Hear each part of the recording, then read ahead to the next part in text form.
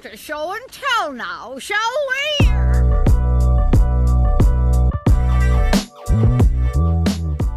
What's good, beautiful people of the world? I am a slightly better sounding now that I have these dope-ass soundproof boards, Creator K. Well, at least hopefully I sound a little bit better. I'd like to think that. Maybe it's just placebo, but hey, placebo's not irrelevant.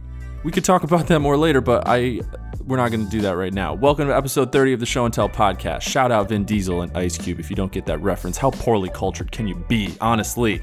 A bi-weekly show on every first and third Tuesday of each month where a special guest and I share stories, music, and art that you should know about because sharing is caring. If you're listening for the first time, welcome. If you've listened before, welcome back. In this episode, I am joined by music producer and engineer 92 Elm, a talented artist who is not only focused on making great tunes, but helping others make great tunes as well. In part 1 of the episode, 92 and I talk music, how he's started to utilize his voice more often, quite literally, and how it's important to him to let his art speak for itself when showing it to someone for the first time. We also get his inside perspective on the craft of music engineering, specifically mastering, which is something that might seem simple enough on the surface, but certainly plays a role in how music sounds to us and how music changes over time. In part 2, Mr. Elm shares with us a book that he holds in high regard, a book that has helped him realize that one does not need to have talent to succeed in anything. What's important is the work that you put in. With that said, it's time for Show and Tell.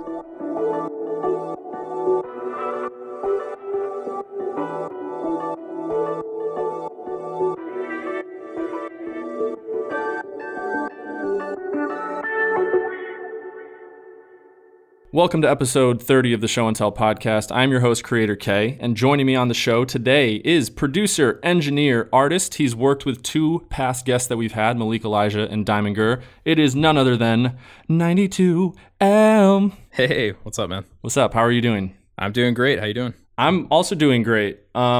Just staying inside. Yeah, that's what we got to do right now. When people ask me what's new, I say nothing. Yeah, I'm trying my best to like create a little variety day to day, like even just small little tasks, just for my sanity, so I can like differentiate each day from each other. Do you go on daily walks like most people are doing? Yeah, I'll usually go running outside, or like there have been a couple times where I've gone out hiking, socially distanced hiking, right, being careful and all that, but. Yeah, no, the variety is something that has been difficult to find for me and for other people too, but I think we're becoming more creative people and imaginative, I would say, in this time. Yeah, I agree. I think it's been interesting it's obviously just different for everybody, but I feel like there's this vibe sort of in the creative community of like people are sort of siphoning off into their own little corner and just like trying new stuff. Like they're sort of experimenting a little more. And I know I've been doing that musically, and like some of my friends that I've heard some of the music they're working on, and it's very different from stuff they were doing before. I don't know if it kind of feels like some of the pressure's lifted or something, but I try to find the silver lining, I think, in most situations. And so like definitely in this situation, I'm trying to, figure out, just focus on like, the small good things that come out of it. For sure. So for the listeners who don't know who you are, why don't you tell them who you are and what you do? My name is Joe, and I make music under the name 92 Elm. And yeah, that's my artist project. So that's, where most of my releases go under. But I also do a lot of engineering and production for other artists, and just generally really enjoy doing anything that has to do with like audio, sound, music, all that good stuff. Where did you get the name 92 Elm from? Yeah, so 92 Elm Street was the house that I grew up in as a kid, in Massachusetts. Like I was telling you before, it was this really old house that was built in like 1772. Wow. So yeah, it was a really cool. It was like a quirky house that had like my bedroom closet had like a trap door that had a staircase that like led down into the living room, and there were all these cool little like mini corridors and stuff. So it was like a really cool house to be in as a kid. Me and my brother would kind of just like make up a bunch of games and stuff, and it was this cool kind of like creative place to be in. Oh, that's cool. That was what I was gonna guess. Yeah, I wanted you to tell me in case I was wrong, because I don't like being wrong. Yeah, well, yeah, me neither. A lot of people think it's because I was born in 92, but I was born in 93. So Okay. So you are a year older than I. I was born in 94. Nice. So if I were to have a similar artist name, I would be 94 Wing. Wing. Because I grew up on 50. Well, no, that wouldn't make sense because 94 is if I I would be 15 Wing because that was the house that I was born in. But we moved when I was in 3rd grade, which was interesting because, like, you know, there's a lot of people grow up in the same house and, you know, they go off to college and they come back to it. They have all the memories. We moved when I was in 3rd grade, so I like remember part of the life that I had when I was at 15 Wing Street, but I remember a lot more, obviously, because I was older and I have more memories of that. I remember more of 86 Grant. So maybe if I made music and followed in your footsteps, I would be known as 86 Grant. Let's do it, man. Let's have a whole collective of number street name. That would be amazing. I wonder what we would call that. I fear if I start brainstorming right now, this whole show will just go off the rails. So maybe I'll just put that on the back burner. Yeah. Come back to Send me some ideas. Yeah. So as I like to do with musical guests that are on the show, I like to play music that they make. So if that's something that you're interested in doing to give the listeners a taste of what you make, I can pick a song to play and you can pick a song. Yeah, for sure.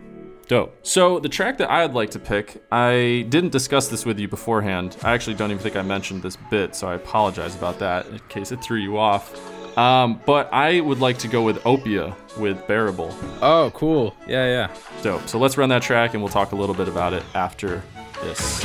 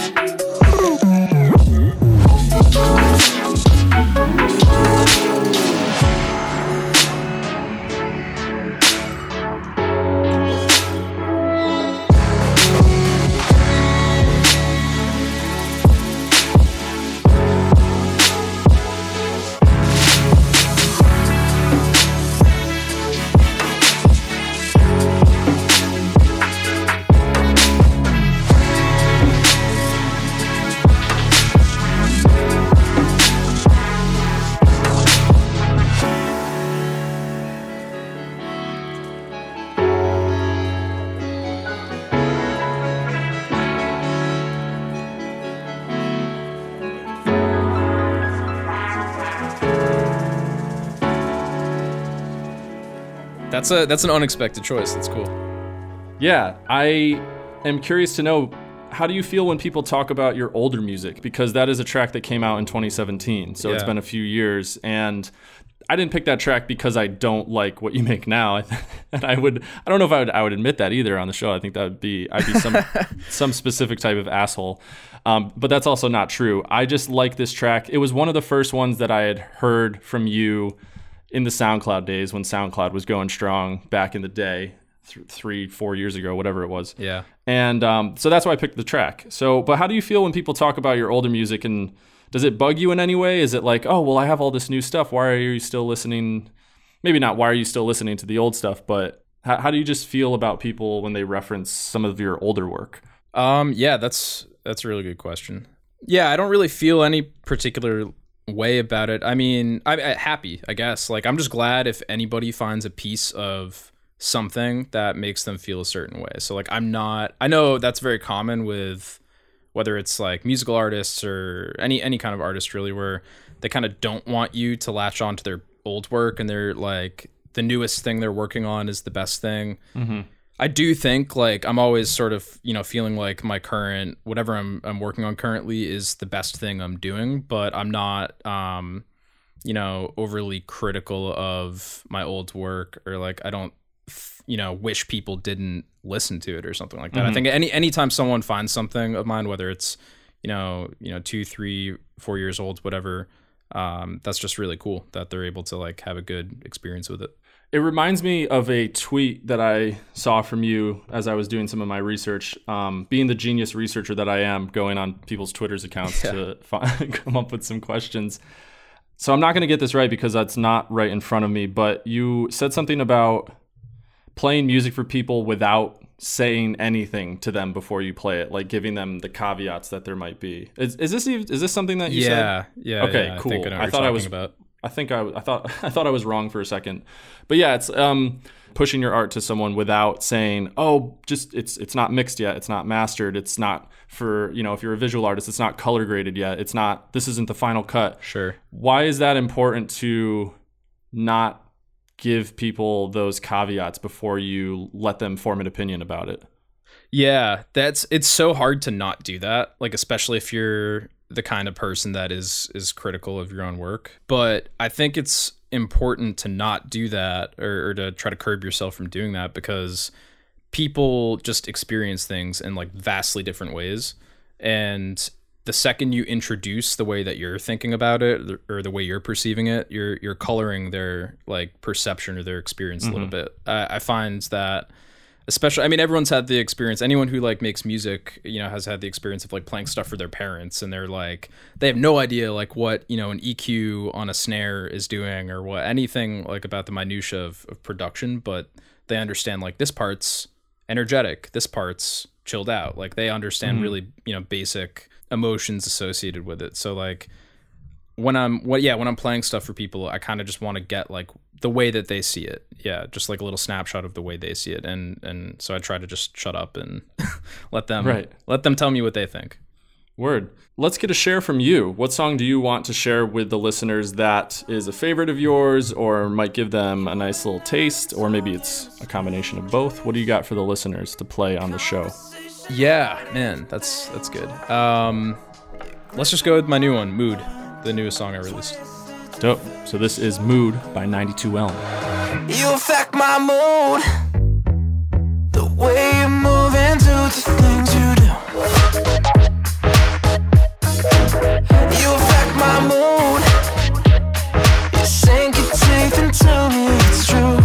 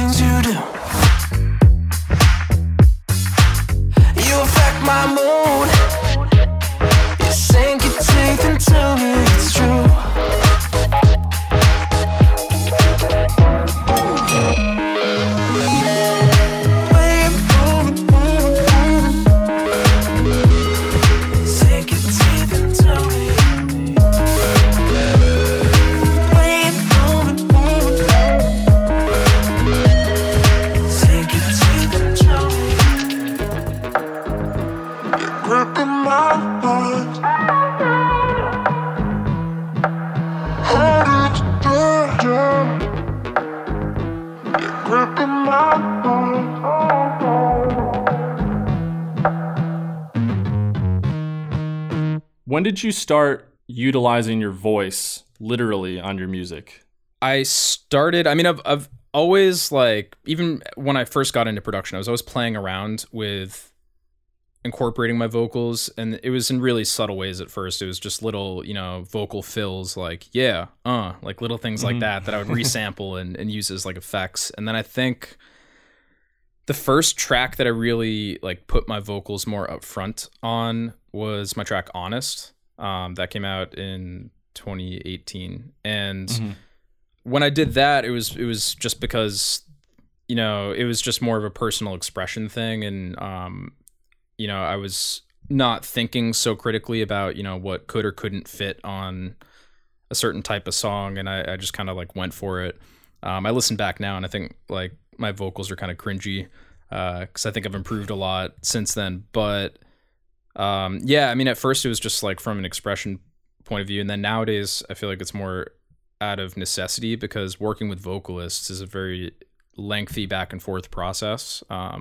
It's one I enjoy it a lot, but just waiting for stems in your email and like communicating with another person and they're recording themselves. Sometimes it takes a long time to get stuff done, and I can be a little impatient, I guess. I like to have a vocal as early on in making a song as I can. So a lot of the times I'll write something or record something, and then it just kind of ends up being a song that I have my vocals on. How easy or hard, what's the level of difficulty that the process has been of, kind of gradually implementing your voice and hearing it more in your music? Yeah, it's really hard. It's just so different from, I think I just had this realization like a while ago where it's just really like any other skill that you just have to clock in a stupid amount of hours to actually get good at it. So I've done that with production and have spent thousands of hours doing that, but I haven't done that with singing. So, why should I be a good singer? I shouldn't be unless I've put in the work. So, right. So I think that's been the challenging part, is just like being okay with being a shitty singer for a little bit. And just the important thing is not whether it's good or bad. The important thing is that I'm doing it and that I'm practicing it. Right. 'Cause that's the only way to get better, I think. Right. And you get to learn new techniques that might help, make your vocals better in the meantime while you develop your voice, no? Yeah, totally that. I agree. Yeah. So are you a firm believer in the 10,000 hours rule then?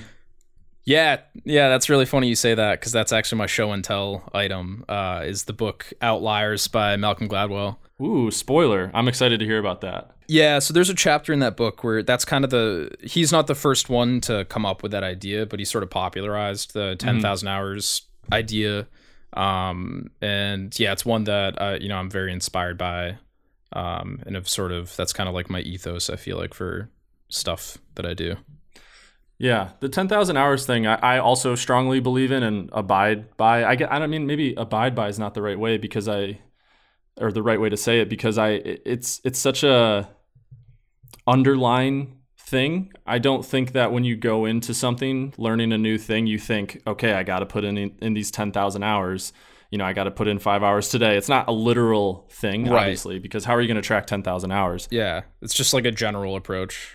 Yeah, exactly. It's just kind of like you need to put in this amount of work to master something. And I just think back to my best skill, which is video editing. And I'm definitely at the 10,000 hour mark now, but I don't ever classify it as that. I just think about, all of the projects that I've done and all of the things that I've learned over time. But even in the same breath, I don't feel like I'm still a master in a way. I feel like no one's really a master in what they do in the arts because of how the envelope is constantly being pushed. I don't know. What's your viewpoint on that? Yeah, especially on that last part, I think you're totally right. I mean, I'm very fascinated with the idea of imposter syndrome and how like people of all levels of success can sort of experience that, like feeling sort of that they're out of their depth, or they don't deserve the spot they're in, or whatever it is. I think people would be surprised, like even, someone that we view as ultra successful could feel that way. But then at the same time, like, and I'm sure you feel this with video editing, like there is a clear sense of like when you get in a flow state and you're sort of just creating something and you're like, I can actualize what's in my head into, onto the DAW or into this program. And in that way, I do feel like, okay, like I definitely, you know, have my shit together. Like I know what I'm doing. Right. So it's kind of this weird, yeah, there's like a duality there, I guess. Yeah. I guess maybe the 10,000 hours, now that we've talked about it a little bit more, makes me think that it's more just about mastering the technique and just knowing how to use the tools that you have in any way so that you can do anything that you visualize. So you might not be a master of creativity because that's such a unquantifiable thing, but if you can master, for me, Adobe Premiere or Illustrator or Photoshop, then if you're a master of that, you've put in the 10,000 hours, now you can kind of do whatever it is you want. But even that, like there's so many, I'm sure it's the same with, you know, digital audio. Wait, is DAW digital audio workspace? Yeah, workstation. Hell yeah. Yeah, you got it. Hell yeah, dude. I'm so smart. And, but I think there's still things within those programs that people probably don't know about, which is weird because you might think that, you know, you might know all of these things and capabilities, but then you'll talk to a friend and they'll be like, oh, I know how to do that more efficiently, or this is a technique that I've learned. So it's, even in that sense, I'm going in circles. I feel like I'm speaking in circles. I keep contradicting myself. No, that makes a lot of sense, man. That's like one of my favorite parts about collaborating with people. And, you know, I just end up learning different techniques or different ways to get to the same destination that I never would have found myself, probably. Like I'm always trying to learn, even if it's just something dumb like a hotkey. You know, I learned like maybe last year that, you know, in Ableton Live, you can use 0 to mute and unmute stuff. And like, that just made my life easier, like just by, you know, 0.5%, but just small stuff like that, that you pick up from other people, I think is one of the values of like working with others or collaborating. Definitely. The one that comes to the forefront of my mind is in Adobe Illustrator. If you use Command D, it repeats the last step that you did. So if you were to nudge something, like if you were to use the left arrow key to push something over 1 pixel and you do Command D, it does it again. And I say that and I could just keep using the left arrow key because it's the same thing, but it applies to other things. So yeah, there's a fun fact that people can take away from the show who are visual artists. Right. And then there's something audio-wise with if you use Ableton. So outside of your production, you also mentioned, and I mentioned at the very top of the show, that you are an audio engineer as well. So you mix and master audio. Can you explain to me, because this is something I've always wanted to know about. I have a very, you know, base knowledge of what mixing, mastering, and just audio engineering in general is, but can you explain to me and the others who are lay people, just kind of regular audio people who might regular people who might not understand that, what that kind of entails? Like, what is mastering? That's a good question. I feel like, you know, there's more info about it out there now, but I feel like it's been sort of seen as like a black magic thing for a long time. And I certainly viewed it that way for a really long time. The to a lay person, I think mastering is quality control. That's the way I view it. So like I'm the final set of ears to listen to something and to correct problems before a song is sent off to distribution for like Spotify and Apple Music and stuff. And then there's obviously like that could entail a bunch of things, right? That could be making sure that a song has the appropriate loudness. It could be making sure that it's balanced. It's not too heavily skewed towards the low end or the high end in relation to all the other records that are out there on the internet, because that's obviously an important consideration. And then just like making sure there's kind of like the boring stuff that people don't really think about, but just like making sure you have the right file formats, making sure the sample rate and the bit rate is right, because different distributors sometimes have different needs. They need you to upload certain types of files, and small things like I very often in tracks with vocals, I'll find, you know, at one point in the song, like 3 minutes in, there's like a little click or there's like a crossfade wasn't done properly. So just, again, the quality control, just like hearing the stuff that the people that are too close to it because they've made it, hearing that stuff and just being able to relay that to like the artist or the mix engineer. Huh, gotcha. Yeah, no, I mean, that makes a lot of sense. You say that some of the settings are based on what's already out there and kind of what the industry has set. How is it possible to kind of be creative within those limits. Obviously, there's certain things that, because like who makes those rules exactly? Like Yeah, no, that's definitely a good point. I think this is like there's a lot of subjectivity involved in this, and it's like kind of a contentious topic with people. Like everyone kind of has an opinion on it, but I think it just depends on who you're working with. Like if I'm working with an artist who wants to be more experimental, then we'll kind of throw those rules out the window.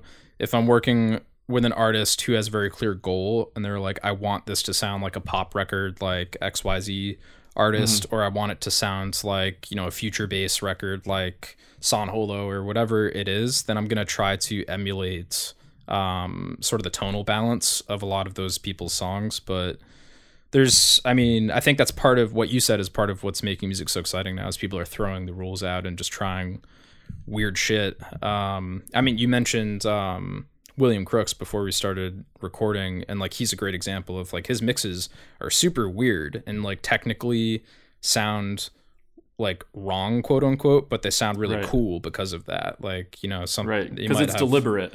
Yeah, exactly. Yeah. So that's definitely a good point. And I know that you say contentious, I immediately think of Tyler the Creator's Igor and how people are right. They immediately were mad about how it was mixed and mastered and just how certain things sounded. And I think it was Anthony Fantano on one of his Let's Argues where somebody was like, Igor is lo-fi, and he completely ripped that to shreds because it's not I lo-fi. saw that, yeah.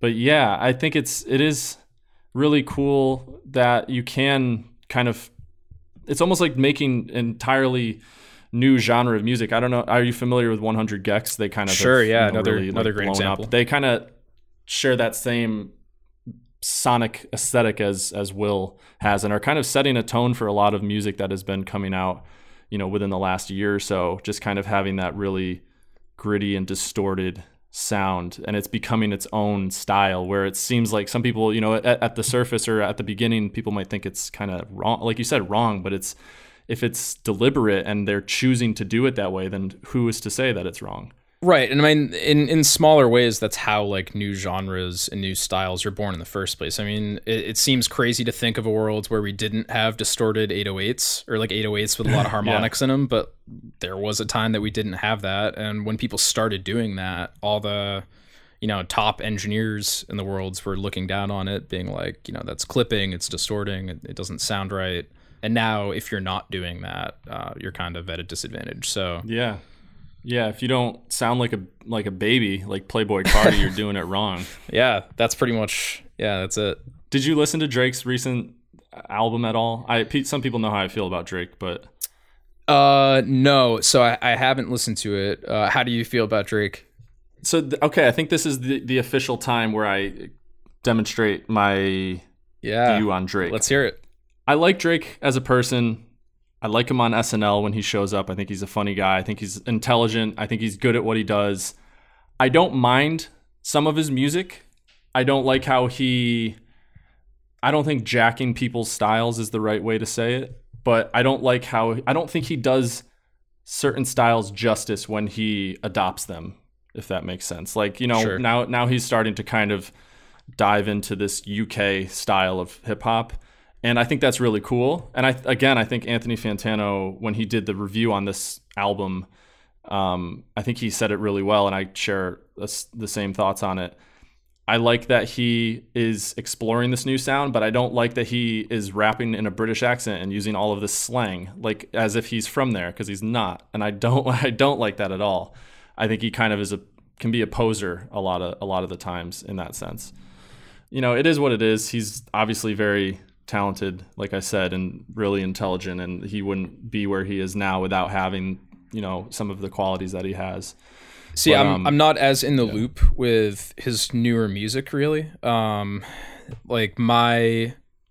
think when I think of Drake, I still sort of think of like Nothing Was the Same, or that like Summer 16 mixtape, or what was it? If you're reading this, it's too late. Yeah. I sort of think of that era.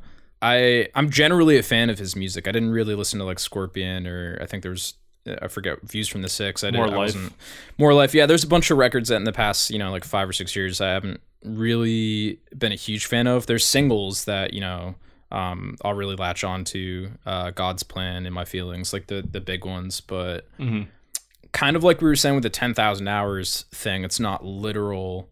I kind of view Drake the same ways. Like, whether I like what he's doing in 2020 or 2021 or whatever, I think what's cool is that he seems to have a really good knack for reinventing himself and just like sort of and just like you were saying, like trying new stuff out. But I haven't heard the new record. I haven't heard like this UK wave you're talking about. So yeah, I mean, it's worth a listen. I try to be open. I have without knowing Drake, obviously personally, sometimes he comes across as a little like kind of like a little bitch. But I don't know. That'll upset some people, but I think they know where I'm coming from when I say that. I mean that like half jokingly. The only other thing that I'll mention quickly about Drake that kind of bugs me, and honestly, who cares that it bugs me? This is just my opinion. I don't like that. I feel like it's a cop-out the way that he calls his albums like playlists, or this most recent one was called demo tapes, and even just in name, it's almost like it's not technically an album. You can't judge it like it's an album. You know what I mean? So I feel like it's kind of a cop-out in a way. Yeah, artists are so weird, man. I mean, I myself included, everyone's just super weird about how they choose to like represent and brand their stuff. And I don't think it makes a difference for like, I don't think, a random 15-year-old kid listening to this new piece of work that he put out is even thinking about whether it's a mixtape or an album. I think they're just listening to the songs and do I like it? Do I not like it? Right. Right. I guess I mean that it seems like it's almost a crutch for him to put out substandard product. That's kind of what I mean. Yeah, you might be right. Yeah.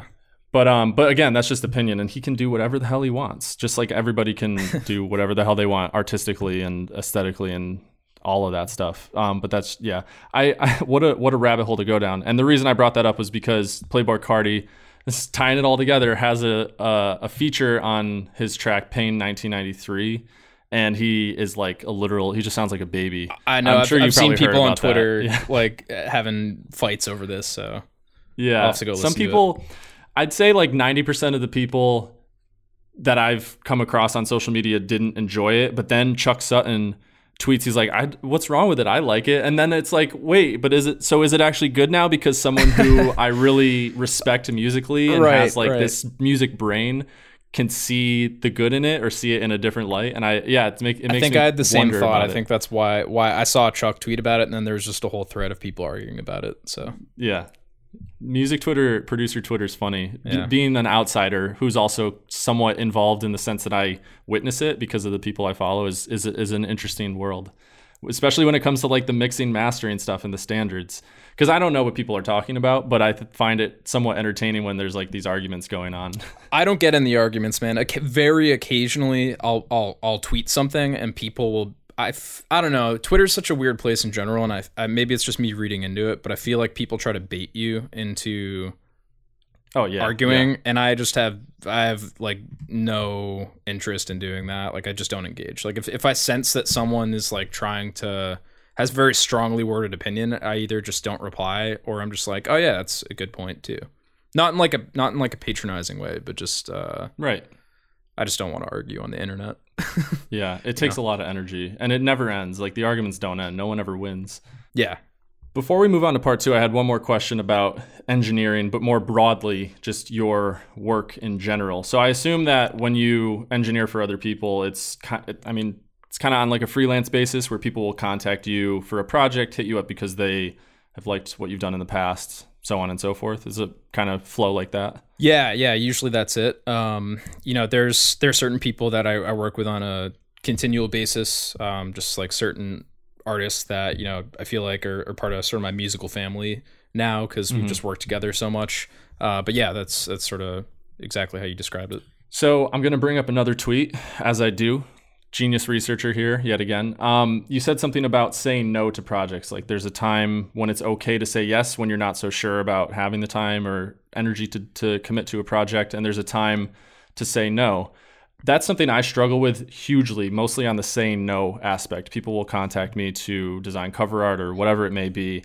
And I struggle to say no? Because I don't know, we don't necessarily have to get into how I feel about it because you're the guest. How do you feel about, saying no to projects or, like you said, saying yes without necessarily knowing you can commit to it? Yeah, it's really hard. I definitely don't have that entirely figured out. Like I'm still, I still go back and forth with it. I think, especially if you're the type of person that likes to have your hands full and likes to work on as much as you can work on, I think there's always the temptation to say yes to stuff, whether it's just to be creatively fulfilled or because you need the money or whatever it is, you want to say yes. But then there's the obvious pitfall of that, which is you could spread yourself too thin, you could be burned out, and you could end up doing subpar work, which I think hurts you basically in the end, long term. So yeah, I try to keep like a close eye on that. Like I try to take my temperature pretty often and just be like, how am I feeling? Am I feeling overwhelmed? Do I feel like I can take on more? I mean, that's more from like a work aspect, but then also just saying no to like, this is something I've been thinking about a lot recently, and I've been trying to figure out how to say this without, sounding like preachy or kind of like a jerk, but just saying no to collaborations, because I think that's a very common thing, and I think people like struggle with A, saying no to collaborations, and B, being rejected from collaborations. It's like a very common thing in the music world, and there's so many reasons you might say no, but anytime that I either don't have the time or I'm not interested in a collaboration or something, obviously nicely worded, but I just like to definitely tell people yes or no so they have some kind of clarity on it, because I really hate when people waffle or they're sort of, half in, half out kind of thing, if that makes sense. Totally makes sense. I'm not as familiar on like the collaboration side of things from, the sphere that I work in, but I know that for me, it's difficult to say no because I don't like to let people down. I think it's an ego thing. I don't know, because I don't want people to have a view like, oh, he wasn't able to do that for me. But I also want people to, if they have reached out to me for something that they want, they obviously admire my work in some way, hopefully. I don't know why else they would, reach out to someone for something. But I feel like if I don't get them something that they are looking for, then they're not able to complete their vision in a way. And this sounds preachy too. I feel like I sound preachy when I talk about this, and I do equate it to kind of it's an ego thing in a way. But yeah, that's what makes it difficult for me to say no. When do you say no? Like, is it kind of just as you said, when you gauge your temperature and seeing how you're feeling? Yeah, I think if I feel like I just have too many projects on my plate. I mean, I literally have a list of stuff right here, and if this list is too big, I pretty much am saying no. Yeah. If I feel like I can't fit it in, or maybe in a rarer case, but like you can kind of gauge when people approach you. I'm sure you run into this too. Is like, is this person going to be difficult to work with, or do they know what they want? Mm-hmm. If I get a sense that someone doesn't know what they want, or that they're going to be hard to communicate with, whatever it is, I do myself a favor just by saying no. And but I try not to just say no. I try to like point them in a direction of, right, that might be helpful to them. So you pass the annoying customers off to your friends. Right. Yeah. I'm just kidding. Yeah, I think, no, you bring up a good point. I think that's important, especially if if it's purely because your plate is too full. It's a perfect opportunity to, pass some work on to your friends, which I think is always important, very important. Sometimes I'll say no right away, but then all of a sudden the time opens up. I'm like, oh, did I say that too preemptively? It's hard to think ahead. There's so many different moving parts that go into that, especially if you already have like a full plate. Is there a little bit of time that I can cram this specific project in or not? But if you feel like it's not good time, then say no. And, if you do end up with that free time, take some free time and just chill out, right? Yeah, totally. Dope. Let's end it off there on part 1. We will be back in part 2 with show and tell and more after this.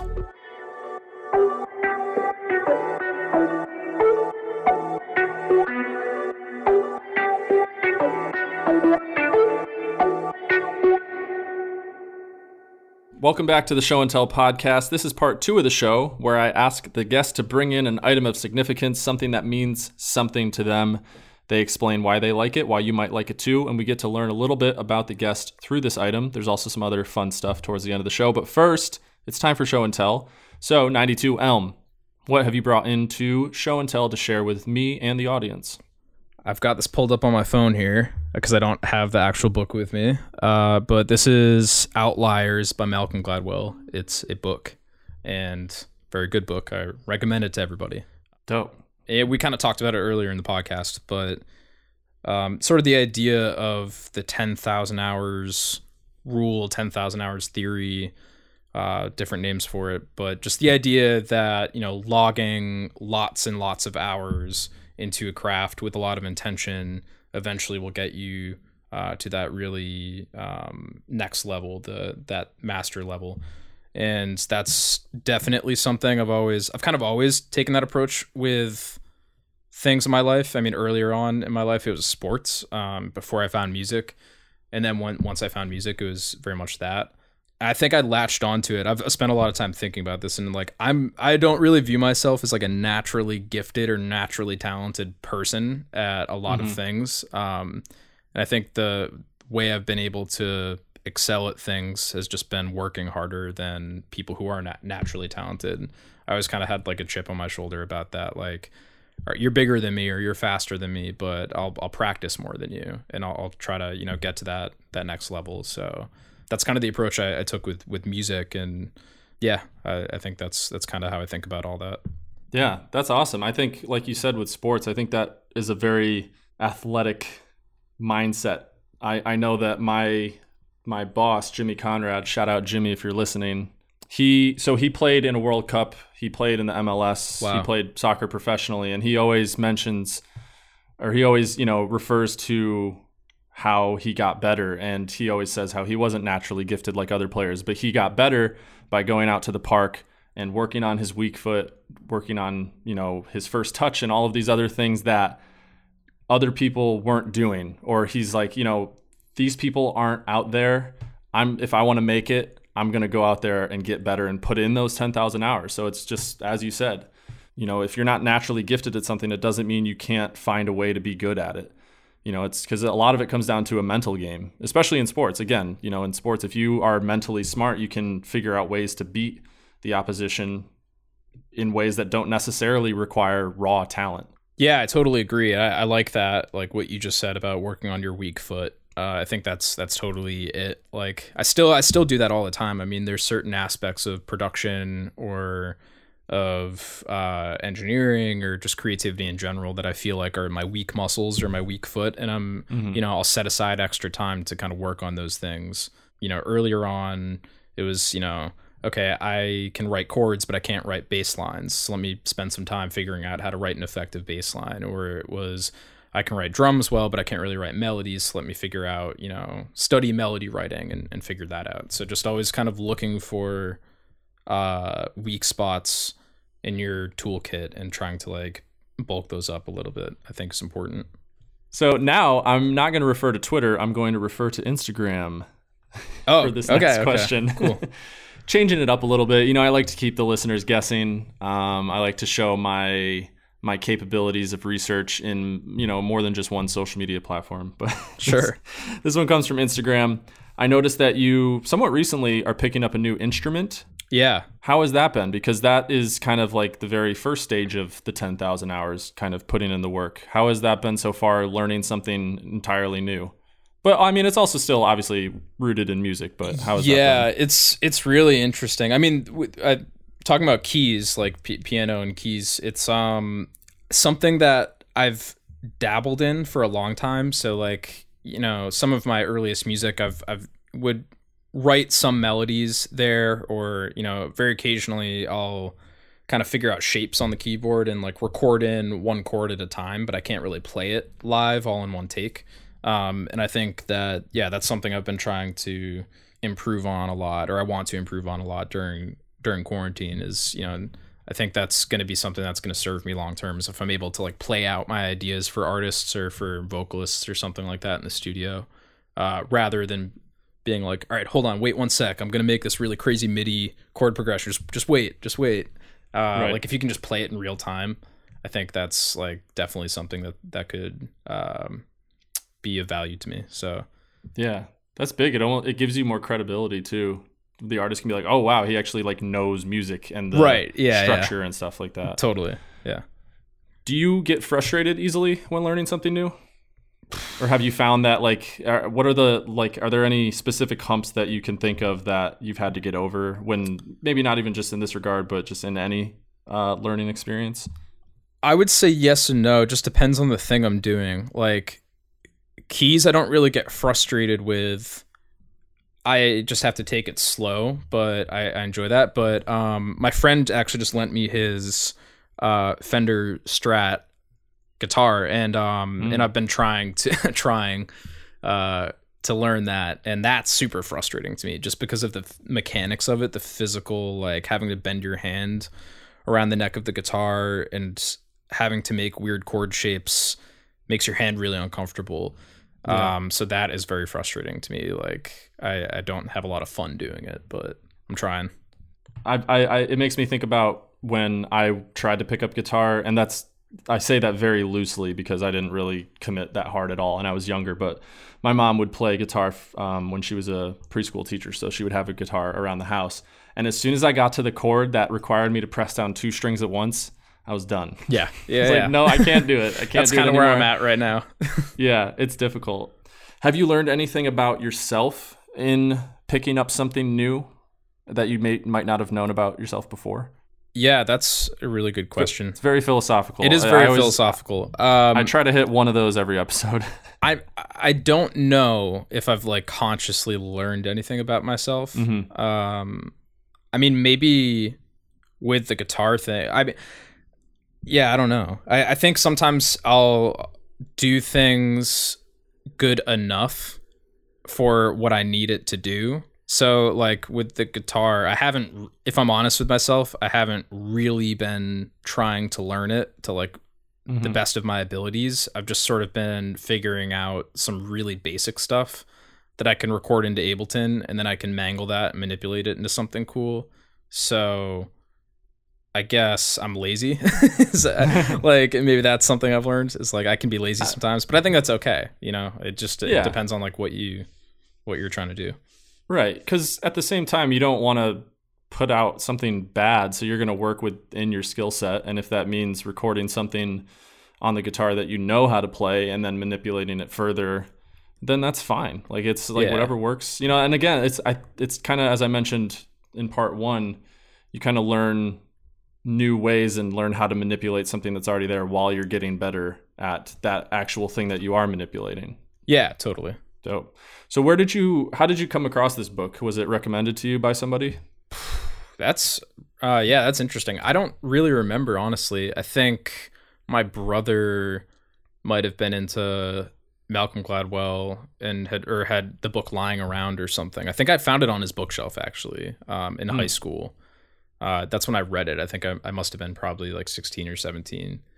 So yeah, maybe I just found it on my brother's bookshelf and just kind of picked it up and started reading. Yeah, I'd have to read into that book. Because again, I don't know if I said it on the show or if I cut it out, but I feel like I've heard of that author before. And it's probably because of like whenever I have heard of that author, it's referencing that exact book.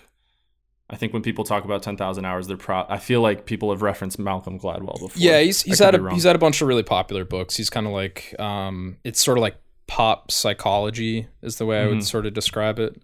He sort of takes these interesting concepts and then breaks them down using, he'll have like probably 4 or 5 examples throughout the book of, reiterating the same concept. That's really cool. Yeah. I will definitely link to that in some form or another on the show notes at soundcloud.com/Let's Show and Tell. I'm sure it's available as like at least an ebook, maybe an audiobook. Yeah, it must be. Yeah. Something like that. So people can check it out. Because reading's fun. I don't do enough of it. I remember back to a few episodes ago where I was like, I should read more. And here we are, and I haven't read more. Hey, man, that's where it starts, is you got to think about it first. And then that's true. Yeah. Then you have to buy a book and then stare at it for like 3 months and then eventually pick it up. Yeah. I have one now that I've been meaning to read for years. And my girlfriend just picked up like sort of like a book club. It's you pick between X amount of books per month, and you get the book shipped to you and you read it. So that's is giving me a little bit of inspiration to start picking up some reading more. So I have a book that some people might know. It's called Wool.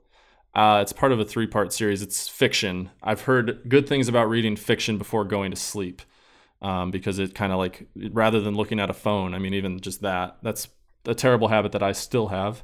Again, since the few episodes ago when I talked about that. But yeah, maybe I'll start reading again, and we'll come back. I'll reference this episode in a few months' time, and we'll check back in on that. Yeah, a little progress report. Yeah. Let's move on to the last part of the show, and that is something that you did not learn in school. So what is something that you have learned in your many walks of life, a pro tip on life, a life hack, a cooking tip perhaps, maybe something that has helped you become more efficient? What is something that you didn't learn in school? I didn't think about cooking tips, but I like that. Just like, don't use too much salt. Like that's it's important. There's been a few guests who have shared some cooking tips. Yeah. I believe, if I'm remembering correctly. Honestly, it can be anything. It's a fun segment. A lot of people like to share pieces of wisdom, which are very helpful to myself when I hear them, and to the listeners, I hope, as well. But also, if you want to be fun, like if you learned a way to maximize your Call of Duty Warzone game, then you can share that too. Right. Man, let's do something kind of like life advice, philosophical, because I guess that's on brand for me. But I think to not compare yourself too much to other people, and compare yourself to past versions of yourself. And it sounds kind of cliche, and I'm sure everyone's heard some version of that, but man, it's so true. And when I find myself on Instagram for too long or whatever, on someone's Spotify page, and I'm like, oh, they have this, and I don't have that, and whatever it is, falling into that trap, just digging yourself out of that and just being like, well, I'm in a better place than I was when I was 20 or 21 or 22 or whatever. And just, if you feel like you're improving from your past self, and you kind of focus on that, you'll probably feel better, I think. Yeah. I mean, you say it's cliche, and I always come back with a response to something like that, saying I think it's important to keep hearing that constantly, so that, you're reminded of, like, that's a good thing.